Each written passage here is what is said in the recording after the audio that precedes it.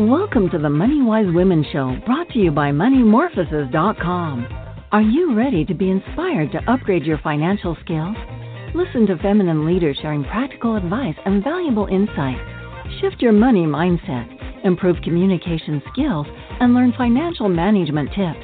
Although we do not provide investment advice, you can check out MoneyMorphosis.com. That's money-morphosis.com to find simple ways to boost your true wealth.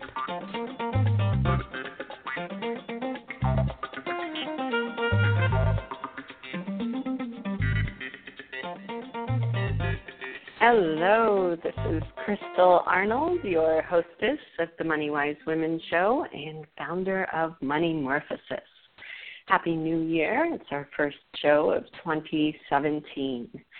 And I wanted to begin by just speaking to some of the very real financial struggle that so many in my generation, as a millennial, I was born in 1981, are facing. It's just incredible the amount of not only student loan debt, but also the way that financial wealth has been consolidated in our country in the hands of the 1% has made a very challenging financial landscape for people my age who are coming into this economy with fewer job opportunities, greater debt, and less financial stability.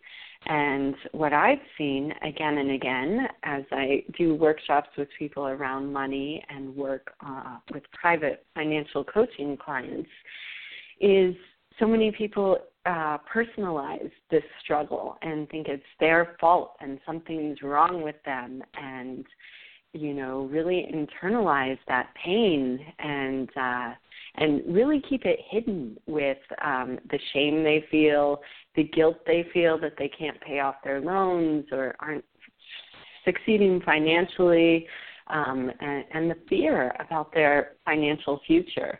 I just read a report from last month that talked about how extreme this is, and because I'm an economist, I'll just give you a few numbers because it's so dramatic. So today, the top 1% in America take home more than the 20% of all U.S. income. So the bottom 50% are only earning 12% of the total income of America. And millennials like me only have a 50% likelihood of earning more money than their parents did.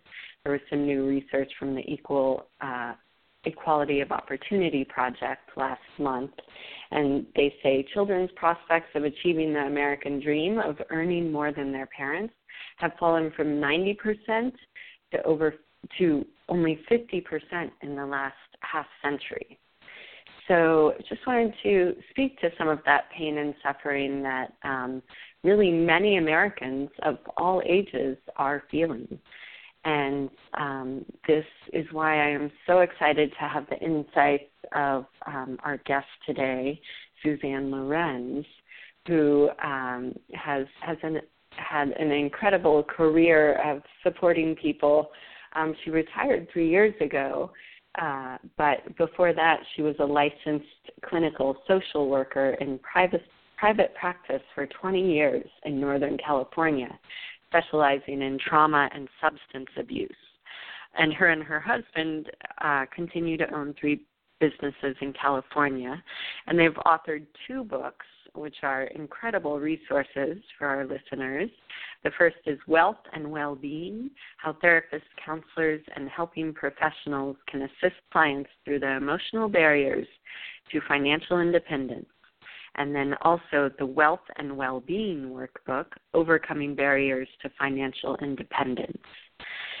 And she continues to coach people on how emotions affect their money habits and on uncovering and releasing their old myths about money. And I feel like the insights from Suzanne and her wisdom are becoming more and more important because we are seeing challenging financial conditions here in America. And so it's with great pleasure I introduce Suzanne Lorenz, and would love to open with the question of what you find most exciting and satisfying in your work with helping people with money.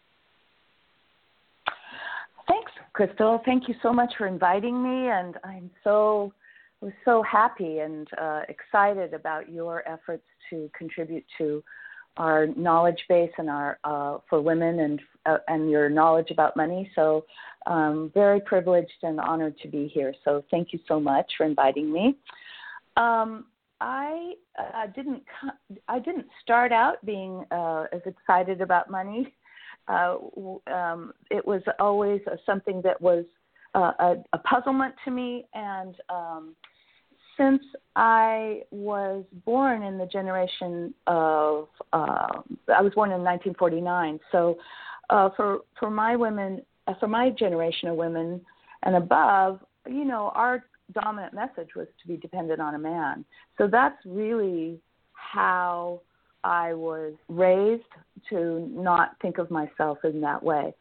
So when I began my career in social work, I had just had been coming out of a very severe divorce and had to basically start over. And so I started working with women and children in the battered women's shelter in the late 80s. This really helped me to understand my commitment to women and children who'd been abused, and also to begin to be curious about substance abuse as well. And the things that held women back as I was going through my own struggles to break free from those old thought mythologies and thought patterns. So in helping other women, especially women who'd been battered and abused, it was helpful for me to begin to navigate my own way out of that those thought patterns. I'm not sure if that exactly answered your question, but that's how it started. Yeah, that is. It's so powerful. I've heard so many stories of people who stay in abusive situations and women who stay with those partners because of their financial dependence on them.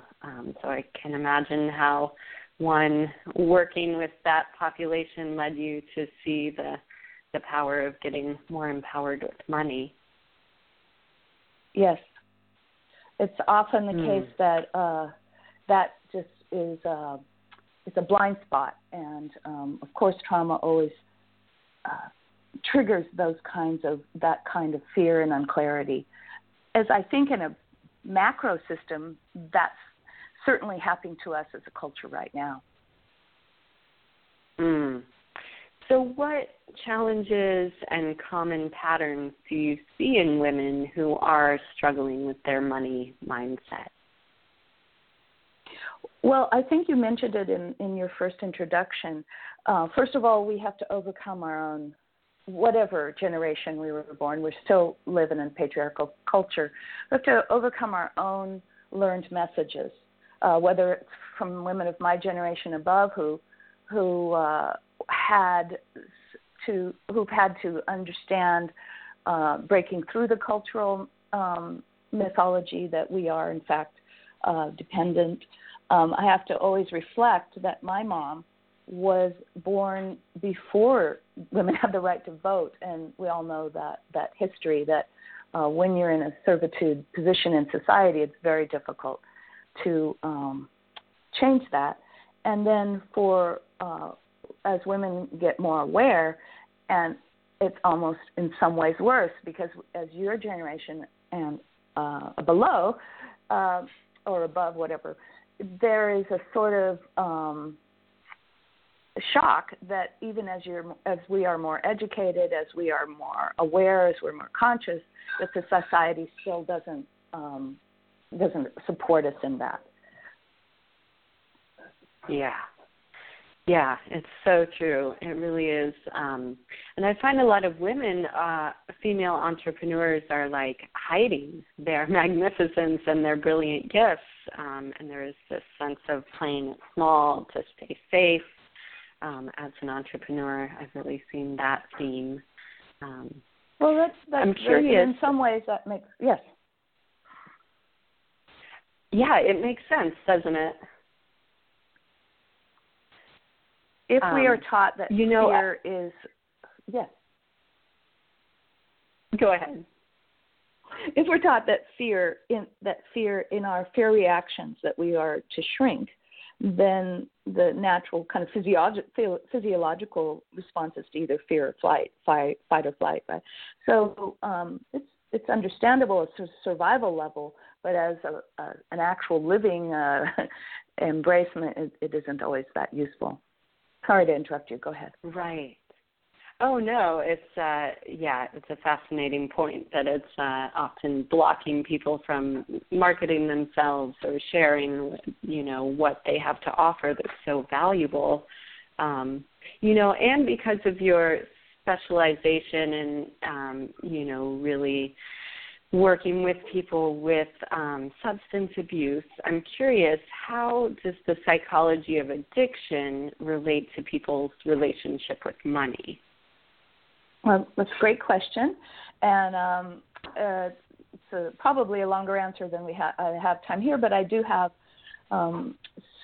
some reflections that might be useful. Generally, when a person experiences any kind of change, some stressors happen, and compulsivity is, as well as anxiety. So compulsivity is a result of that stress and anxiety. So often, and also we have our tendency to be able to be susceptible to that in some populations. So we often do process addictions to alleviate that stress. Compulsive shopping is a perfect example of that. Compulsive eating. Even compulsive miserliness, and possibly under-earning.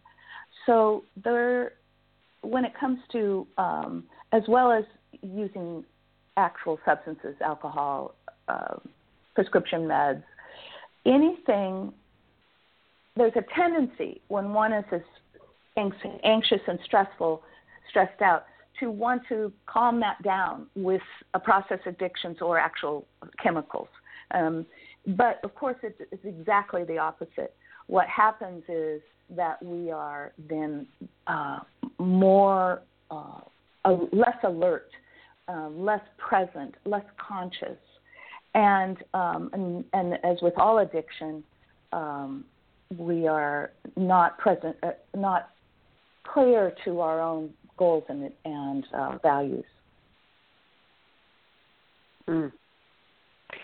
Right. I could see also, as far as eating disorders as related to money, that sense that anorexics want to be in control and just how tightly they control their food. And then bulimics, of course, we can see that in the binge and purge, people who way overspend and then go into, total, what's it called, just fear because they've overspent and don't want to look at their budget. So I can see how, money really does tap into those control issues for people and how to feel security, right? Absolutely. Money follows that same, the unconscious use of spending absolutely does fit into those categories. So we've just gone through one of our worst, seasons as far as spending, because it's not only the anxiety of often the stress of the season, but also the massive amount of pressure to spend. And I don't know about anyone else, but I know I'm still triggered if I go into any particular store of my quote-unquote choice and see a red tag sale, I literally get physiologically triggered. So, and that's a distraction, and I think that's the whole point of all of addictions and all process addictions as well as actual physical addictions, is that we get distracted from our real goals and our real power. So in essence, we give over our power to the substance or to the process addiction. Let's talk a little bit more about the under-earning, because I know that applies to a lot of my audience who are younger entrepreneurs and who may be caught in that cycle of not confident to really speak up and say their worth and charge what they're worth. Do you have any advice for people who are caught up in that under-earning? Well, I think it is all part of a similar pattern, but this is just and there are programs for that, and also certainly a lot of literature out there to educate oneself about it. But I would say my sense is it's a form of hiding, that under-earning is a way to stay out of the radar. And I mean, it's a bigger issue, but that's just my initial thoughts, that it's surprisingly difficult to be successful. It takes a lot of allowing, and it's under-earning is a way to kind of hide from that and be unobtrusive, as well as, of course, it's scary to be present and out in the open with one's success and one's power. Mhm. Yeah, it's so fascinating as I talk to feminine leaders who are defining success on their own terms, because this manufactured story of the mainstream of what financial success is, what, how many children and houses and cars you should have, is just, I feel like, really limiting to people's overall satisfaction with life and acceptance of their own position and willingness to, maybe take a leap into being self-employed. There's really a lot of pressure from the mainstream, and I find that as people redefine what success is and really what wealth is, in the True Yes. Wealth template I've created, there's not only financial wealth, there's inner wealth, relational, and environmental. And to see a more holistic picture and to not just feel like a failure and a disappointment because the financial wealth isn't quite there yet is important, I think. Don't you? Absolutely. That's one reason we called our book Wealth and Wellbeing, not because we and I certainly believe wealth includes so many other emotional components, as well as the actual accumulation of goods, which is fine, but of course not the whole deal for true happiness, in my opinion. Yeah. So tell me a little bit more about what approaches you have found that are most effective for improving our relationship with money. Okay, great, thanks. Well, I would say for clarity and for my own sense of understanding, I really had to understand what did I learn as I was growing up. So I think, like most people, we are repeaters. So we repeat the thoughts and behaviors and habits that were taught to us by our caregivers. It could be parents. It could be, a community that taught us. It could be institutions. But we all have learned patterns that we function under and believe are true. It's the only best way I can describe it. So I had to do quite a bit of searching into, well, what were my learned patterns?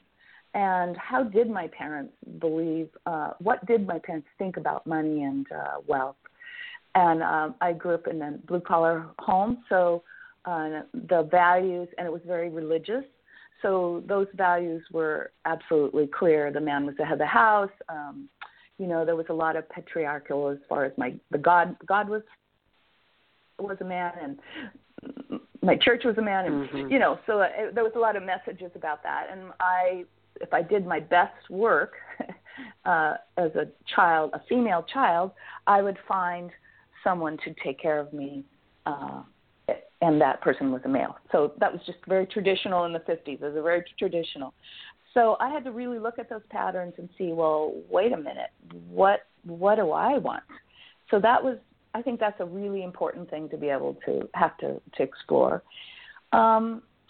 Second, as I began to understand my own sense of who I was and what I wanted and what I valued, I felt the need that I think is really important to tell the truth about your money. Wherever you are, however much you have or don't have, to begin to write down everything you spend and everything you earn so that you are conscious. So doing that was very useful, to write down everything I was spending and earning, even though it was difficult at first. It was enlightening. So it's almost the same as when one starts a journal and you start writing those thoughts and you think, oh, that's how I feel. Or when we have a heart-to-heart conversation with someone we really trust, a good friend, we go, oh, that's the truth of what I feel. And that was really important. And from that truth, you see what kind of patterns and how you're spending your money. So that's helpful and sometimes painful. And then I'd say determining what your values are. So once you become aware of how, that's what I needed to do. So I needed to be able to say, okay, what do I really value? What's important to me? I'm spending at the time before I started this search and this reflection. I was spending a lot of money on compulsive shopping, and I didn't really value that. I valued many other things. And so you begin to see what your behaviors and how your values are different, that cognitive dissonance that happens with awareness. So, and then just keeping in this similar and educating myself, going to support groups, interacting with other people of like mind so that I could begin to continue with a practice that began to work. Paying off all debts, that was a big part of it. Not having a credit card and, just telling the truth. I'd spent that, I owed that, I pay that in my terms, not theirs. So powerful. I love how you broke it into those three aspects, because it really is an incredibly it's things that aren't taught to us. That's really what I'm amazed at, is how little financial education we're given, or ability to self-reflect or speak about money. So I'm curious, what outcomes do people get? Do you see as people start to take steps with these approaches? In general, myself and others that I work with, it's phenomenal. A slow shift begins to happen where in some way money becomes less valuable but more of a means than an end. And particularly after having success paying off debts, which I've had that experience of being indebted to, again, a corporation which, began to go against my values, meaning the credit card companies. And so step by step, through goal setting and vision planning and values clarification, using all those buzzwords, but it's true, began to have accumulate more education and sense about money, and then had it work for me as versus against me. So not being in debt, being able to plan out my spending plan, using I like to say a life plan. That's one of the biggest things that I've seen in myself and others is once you understand that it's not a budget, which is restrictive, like a diet, similar, but a life plan. It's a map for your life. What are you doing? And how is money supporting those values? And again, it doesn't mean excessive riches or however you want to say it, accumulative wealth, accumulative money. But I certainly believe money is a symbol, as what many people have said. So being able to live a life that's abundant in all ways. And so, yes, I've seen this work over and over and over again, not only with myself. We were able to retire with abundant retirement, and we didn't have the traditional pension. We did nothing. When we started this work when I was in my 40s, and have accumulated quite a rich life in all ways, and particularly in being able to have the freedom to live my values and not worry about my security, which is one of my values. So this really goes into something that we'll be covering in the upcoming Find Your Money Voice course, which Suzanne is a guest faculty on. And we'll be talking some about basically conscious retirement planning. And so I am so fascinated because people my age I've been talking to recently are just beginning to wonder about what that will look like and how to prepare for that. And so I'm curious, how can financial planning for the future be in alignment with our values? Well, I can only say my experience as well as the wisdom I've gained from other people who have done, who have created a successful retirement, as well as educating myself about it. And I think the best, and I've seen this in your shows and in your literature, what you write is the best way I can preface that is just to really visualize your inner elder.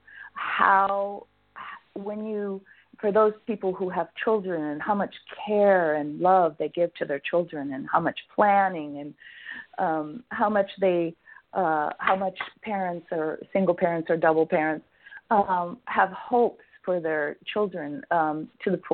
If it's money, how do they plan to send them to college or to get in a career? So I would say have the equal amount of love and planning for your inner elder.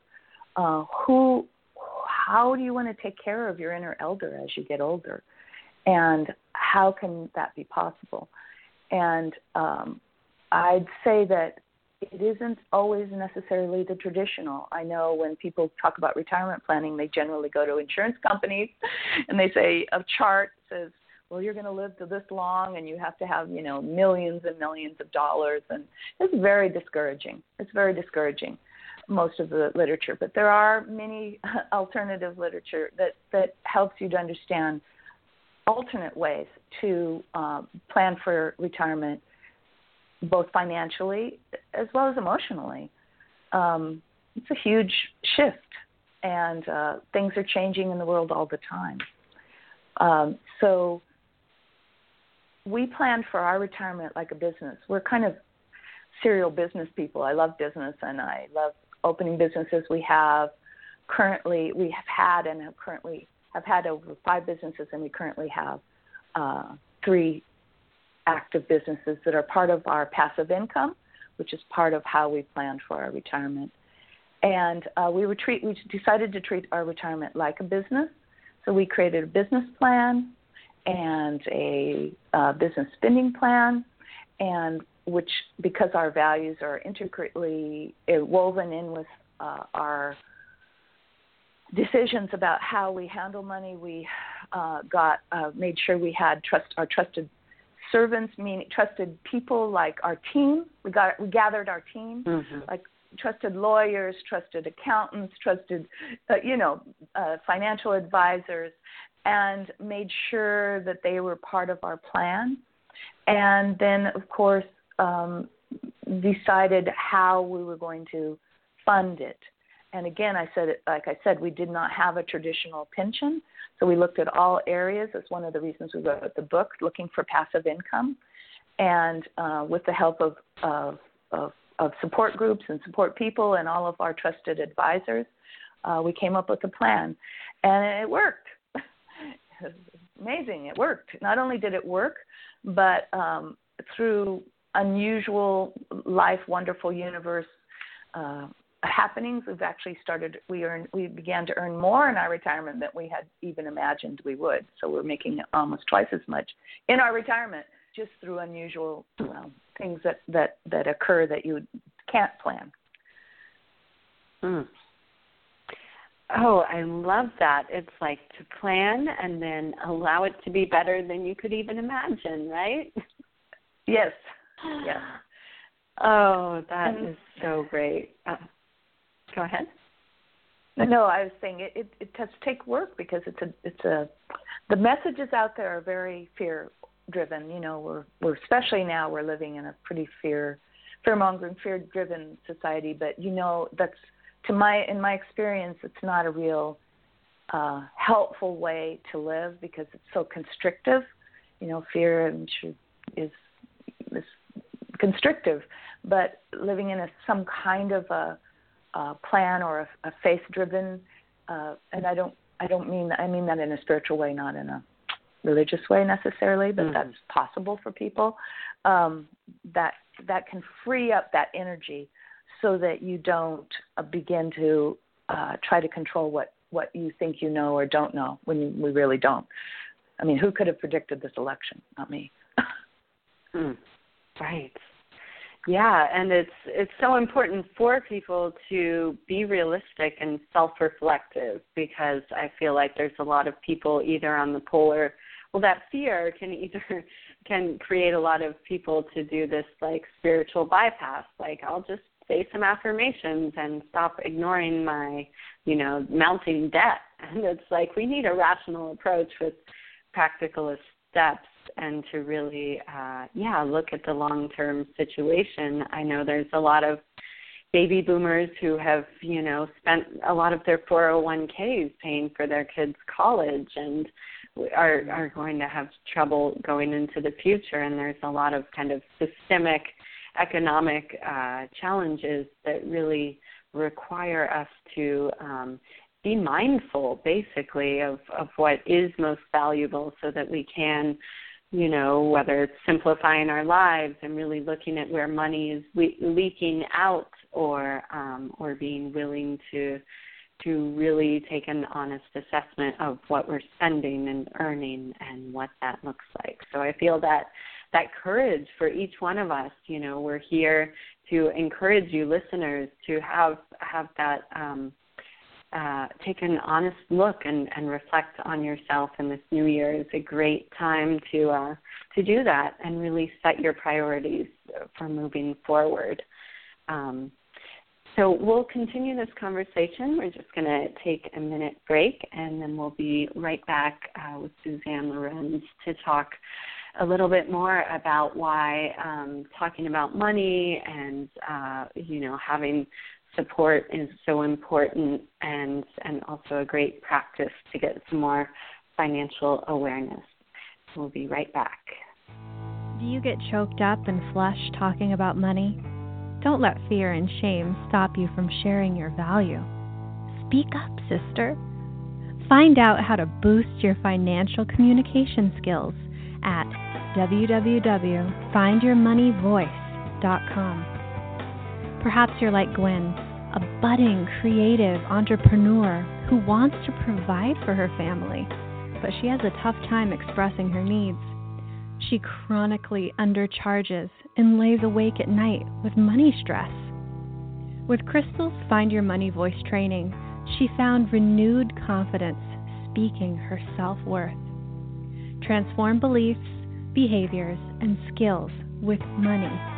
With greater clarity and focus, Gwen more confidently negotiated solid agreements and increased her business earnings with the trainings found at findyourmoneyvoice.com. Welcome back. We are here with Suzanne Lorenz, who will be a guest faculty on our upcoming Find Your Money Voice course. And, we were discussing some of the very real financial challenges that many Americans are facing, and also some approaches which can help you feel more empowered with your own finances. And so I'd like to start just I feel like resilience is going to be very important in these shifting financial, political circumstances in our country. And for people who don't know, resilience is really our ability to respond intelligently to change and to not just react, and to have the capacity to bounce back better than before.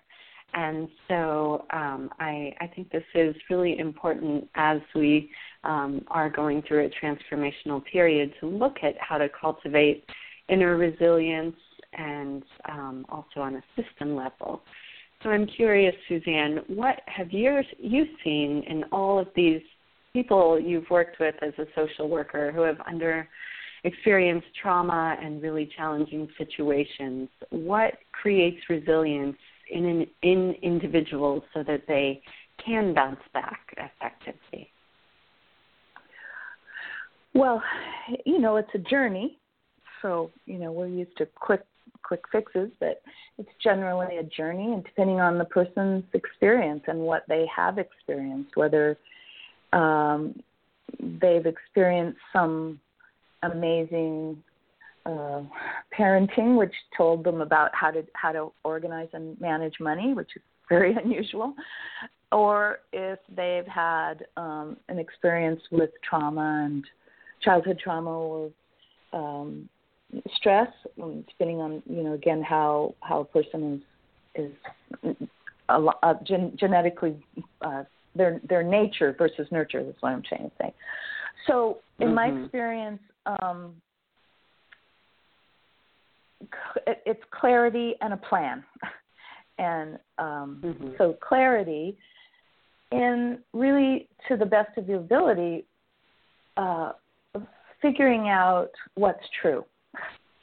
And that is not an easy task. And I rarely have met anyone who does it alone.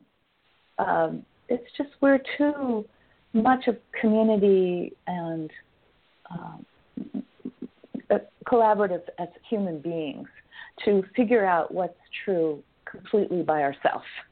I think we're too influenced. So, but finding ways to get clear, and if it's trauma that's stopping your clarity, which is completely understandable since it affects so much of how we see the world in a clear way, or if it's substance abuse or compulsive behaviors, or even who we hang around with. I know I'm very susceptible to others' opinions, so if I don't engage in my trusted support groups and my friends who are like-minded, it's very easy to begin to believe, well, the 6 o'clock news, for instance, or somebody who has some toxic view of the world. So I would say getting clarity, and then definitely a plan. I'm with you about that. We have to have, and whatever way you call a plan. I'm a visual and a kind of creative person, so my plan, I see it as a map, kind of a way to find direction through a road I don't understand. And so I need something to follow. Or it could just be your goal setting. I mean, they're the same, basically, depending on who you are and how you do that. But definitely having a plan that you can follow that fits with your values. so it doesn't help to have a plan if the plan is externally, like an external locus of control that says something that isn't useful, that says you have to have $5 million to retire. Well, it may be true, but it isn't really useful because it's fear-driven. So, and then what's been really useful for me is to be around people who have bounced back. And I've had such a privilege to be able to see people I talk to and clients that I've worked with finding health, healing from trauma, being able to tell the truth about their abuse situation, and moving forward in faith, and bouncing back from loss, which is a debilitating thing that happens that throws people off, and not fully understanding how grief needs to be expressed and with someone else generally, and going through whatever grieving process they have, whether it's a person or a situation or a belief system that they really held dear to their heart, and realize, oh, wow, that's not true anymore. I have to let that go. And then allowing themselves to go through that grief process of denial, bargaining, angers, depression, and then acceptance. And again, I would strongly say we have to do this with other people, other women preferably. I mean, that's, those who we trust. And so that is how I see people bouncing back with clarity, a plan, and support. I love that. It engages both our mental and emotional capacities to create what we want, and how crucial connection with other people, and as women with other women who are able to hold the space of acceptance and healing, and just really looking at, I've heard it described as almost an abusive economy, the way our extractive economy has impacted people psychologically. And I think that's so accurate, because I've heard the suffering of so many people, and they're ashamed and they feel guilty and like it's their fault. And so I think we're all need to heal from that and express and connect with other people. Would you like to talk briefly anymore? Anything else you'd like to say about the role of trauma and our ability to prosper? Yes, I think this is really important, because I think we are going through a national trauma. So, but let me not focus on that. I do want to say something, because I think it's really important, and it attests to what you were saying, that it's not our fault, that this is a normal reaction. So I'm just I'll talk more about this on the teaching part of your next event, but I just want to briefly say that trauma holds us to the past and in fear. So just without being too technical, but for those of you who work with trauma, you will identify with this, but we have a part of our brain called the amygdala that holds our emotions and our fears. It's an actual physiological part of our brain.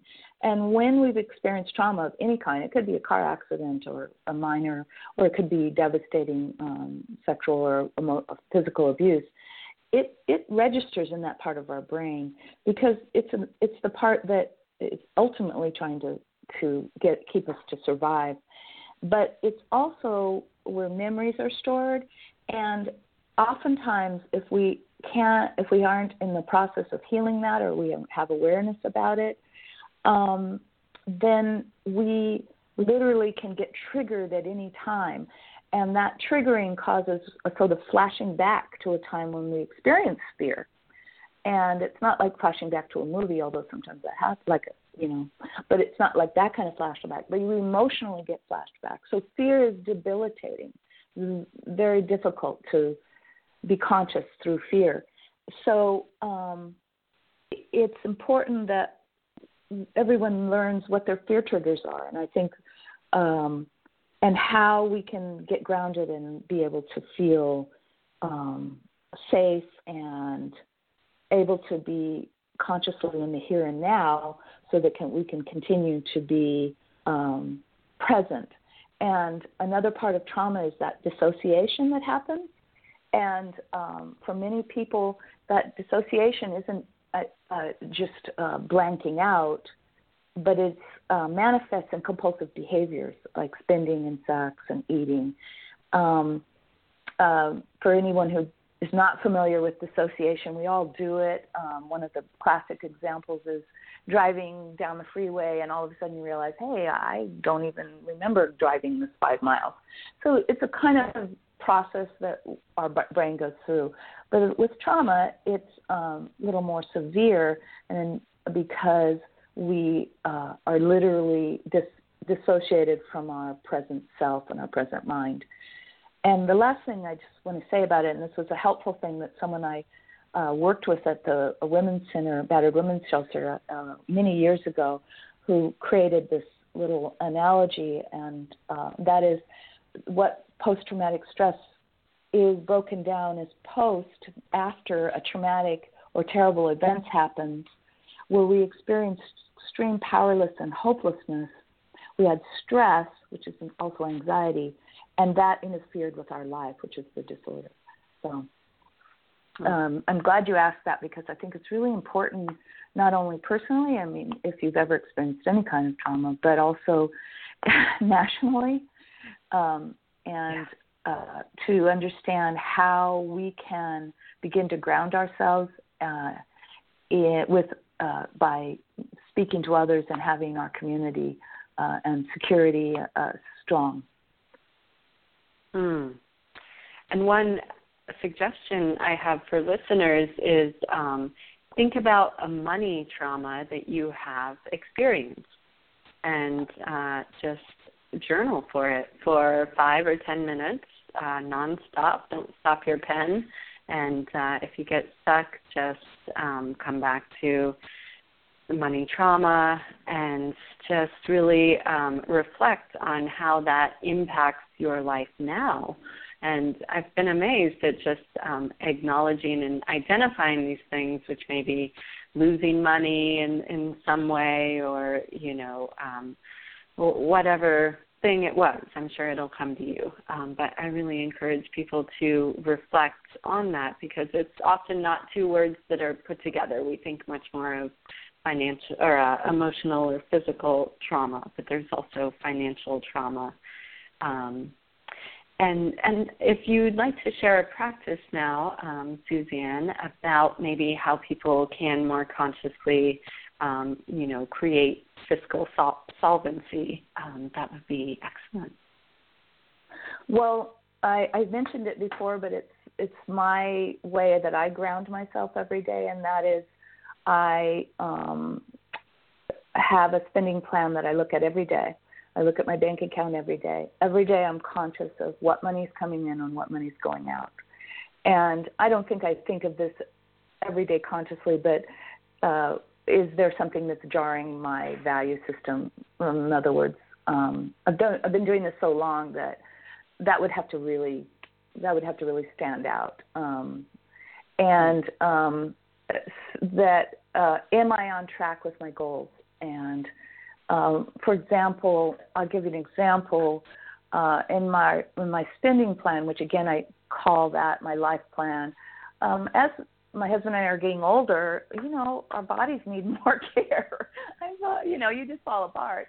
And so we've switched our health category to put more money into health, and taken it from another category that we aren't using as behaviorally, that isn't as important on my value scale.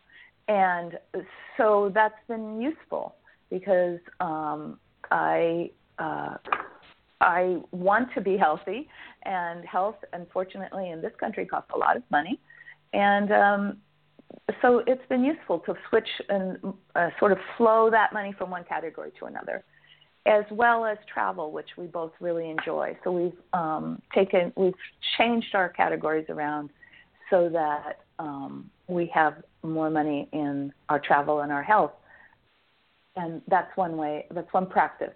So but the main practice is on some level how I'm spending my money and how money is coming in aligned with my values. So always remembering what those are. Yeah, obviously health and health and travel are a value, and art and right. And my children. I love how you're demonstrating how it changes too at different phases in your life as we become mothers and grandmothers, and our bodies and our life constellations change. It's really important to adapt our budgets and to regularly reflect on what is most important. Let's talk a little bit about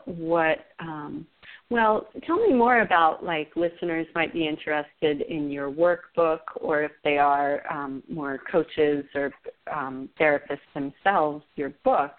Tell me a little bit more about how they could get that and what they might find in there. Oh, thanks for asking. I would say the first book we wrote was for therapists and counselors. We have two businesses in California that are, I live in Seattle, but in California that are substance abuse, so that we have substance abuse counselors and clients oriented. So we originally had thought that, but then because I'm a therapist, I wanted to make sure that I contributed to that field and to anyone else who's a helping professional. So the book is made we wrote it to be helpful to therapists and counselors, to have them feel more comfortable talking about money to their clients. Let's put it that way. It's one of the things we noticed is that talking about money, and you know this, I'm sure, very clearly, it's really controversial, taboo. My anecdote about that is when I would meet with couples or clients, they could tell me everything about their sex life, but if I ask them about money, they say it's none of my business. You know, it's really more sacrosanct than money. And the other thing that we discovered is that therapists aren't, they're people too. So when we were going around to different, doing seminars and doing trainings to, marriage and family counselors and psychotherapists, their money isn't necessarily in great order. So this was really a way to have that field be comfortable with their own money and their own financial independence so that they could, in fact, be able to share that. And I'll give you an example. I'm not talking about speaking as a financial advisor, but when you're a therapist and the client bounces a check, asks you if they could backdate a check, misses meeting, you know something's up.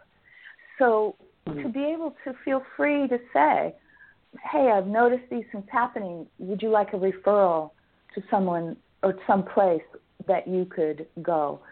One of the great referrals that I used as a therapist was referring people to Debtors Anonymous and Business Debtors Anonymous, which is a free 12-step group that's either in the person's town or is online. So that was something I could do to refer people. So it's really, if we have taboos about money as helping professionals, we're not going to address the whole situation with a client. It's not something we'd even think of. So as my awareness became more clear, then it was clear to me when I saw the signs of someone who might be struggling. And then the workbook is exactly that. It's a workbook that goes a companion to the book, the original book, to go through either within a group or working with an individual client. And how they can get it is going to our website, which is www.wealthwellbeing.com. And, all the information is on that website, including a PayPal, if that's what people are interested in doing. Great. Oh, I love that. Both. I feel like we need the story and the book and the words, and then also the practical activities and workbook for self-reflection. I think that's a brilliant tool for people. I really encourage people to check that out and order a copy from Suzanne from the website there. So let's end with, we're about... sorry, yeah.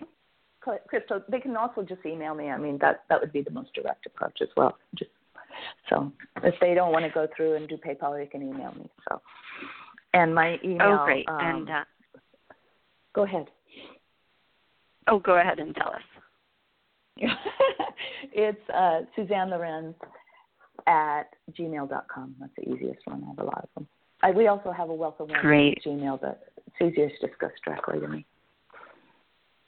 Awesome. We'll put one of those in the post here. So for the last few minutes here, since we'll be teaching this course together, Find Your Money Voice here coming up, I'd love to hear your perspective on why talking about money is so important, and also why group work is so effective for transforming our relationship with money. Yeah, great. Thank you. One of my favorite topics, but it's important because we all have prejudice. I can't tell you how many people have still ingrained in their thinking that money is evil. I don't know where that's a silly Bible verse that rich man can't go through something, an eye of the needle or something. But so it's important to understand our prejudice about money, and that money is a means, it's an energy, it's not the end. Money is just a symbol, all of that. So that's important to be able to clear that. So we have to be able to be clear and honest and present to determine what's the plan for our life, and how can money support that plan. And we have to know our values, how to align money with them, and essentially we have to be able to talk about this with others, and with being able to, it's a complex situation trying to figure out how to make money work for us and to be empowered by that. So we need to educate ourselves about how money works, its purpose, its history, and not be alone in this patriarchal culture that we presently live in, which I think is changing. My theory might be part of the real stress that we're going through, and how we can be aligned with our success. So support is really essential, whether it's in an established group like the 12-step groups, whether it's more like a credit counseling, any way you can go to get a clarity and truth, or whether it's just getting a book you love, studying the book. That's like one of the best ways. It's just getting your group of women, of friends, of people of like mind, and just educating. Sorry, I know you're running out of time. Oh, it's okay. We can go a few minutes past here. This is so juicy, isn't it? I mean, we've both seen the incredible transformation that happens for people individually when they're in a group. I'm amazed at even just a couple hours together, and people have these breakthroughs of, emotional tears and, just, wow, I'm not alone in my struggle with money. And just that alone brings such a greater intimacy. And I find, especially if there is people who could do a book group with your book and over a series of weeks, like, meet and be able to develop that intimacy together and know that they're still loved, even when they made that mistake, 10 years ago with money, and even though they're still in debt and all these self-judgments that people have, we can really basically build compassion and empathy through the group work, and through such a sensitive, intimate topic such as money really does allow us to open up and get vulnerable and accept and love ourselves very deeply, and be able to, I've seen people just get more positive momentum in their life because they don't have these shadows and these doubts and fears weighing on them so heavily about their finances, that they are able to actually move forward in a productive way in their life. And so any other closing comments here that you have? Well, I would just affirm what you said, that the lighter we can be, the more confident, the more grounded, the more secure we're living our life in the way that we feel is valuable. The more that opens up the energy to have money come flowing in, or opportunities, or, there's many times where I've set a goal of wanting to acquire a thing or an experience, and had that and not had a clue of how to get it, but had it open up, and then found that it manifested in a way that I would never understood. And sometimes it's free, or somebody's just giving it away. Or somebody gives me their experience. So, it's a lightning that really helps that flow. As we know, money is liquid, it's fluid. So, and thank you so much for asking me to speak today. Yeah. I so appreciate this intergenerational exchange, that you're almost twice my age, and we have, very different life circumstances and societies that we were brought into, and different challenges and opportunities. And I just love finding the common ground and the understanding between us and as women of different generations, and encourage people to really have these conversations, and let this conversation with Suzanne and I inspire you to get vulnerable and be authentic with others in a safe way, so that we can all heal from this money trauma that has happened in our country, and just be willing to have greater clarity and really acknowledge how valuable we are. That is my desire for this coming year, and for all women who are listening, who are stepping into their power and moving past fear and doubt and hiding into greater financial sovereignty, being able to really more mindfully manage our money, to generate greater income, to really look at where we are spending our money and make sure that's in alignment with our value, and being able to provide not only for our children and grandchildren, but also for our inner elder, and acknowledging the importance of that kind of planning. So what a delightful conversation today. I so appreciate your wisdom and experience and perspective on the human condition, Suzanne, and just really look forward to doing this course with you. Thank you so much. You've made my day. It's been lovely, and I appreciate your commitment and your service into this. So, and I'm looking forward to the course too. That'll be really fun.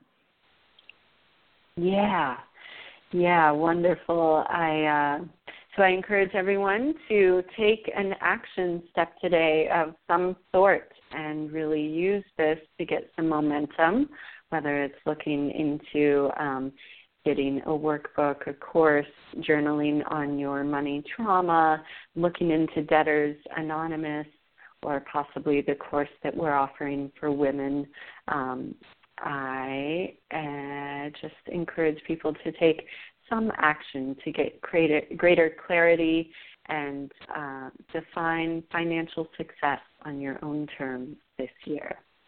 All right. Happy New Year. Thank you, Suzanne. Thanks for listening. If you like what you heard, the biggest compliment you can give us is to subscribe to the show and rate and review our podcast at iTunes. Be sure to visit www.moneymorphosis.com. That's money-morphosis.com to join the growing community of empowered women who are dedicated to creating the true wealth they deserve.